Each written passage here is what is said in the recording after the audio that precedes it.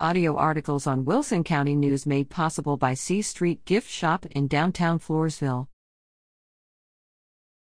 Jaguar runners place second in Beeville. The Floresville High School cross-country varsity girls competed in the Beeville Trojan Invitational September 23 and placed second overall as a team, 2-mile. Individual placings are as follows.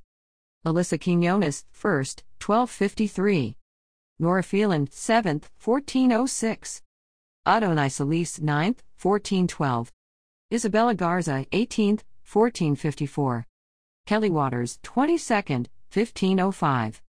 Courtney Anaya, 23rd, 15:08. The Jaguars will compete in the POP Invitational on Saturday, September 30th.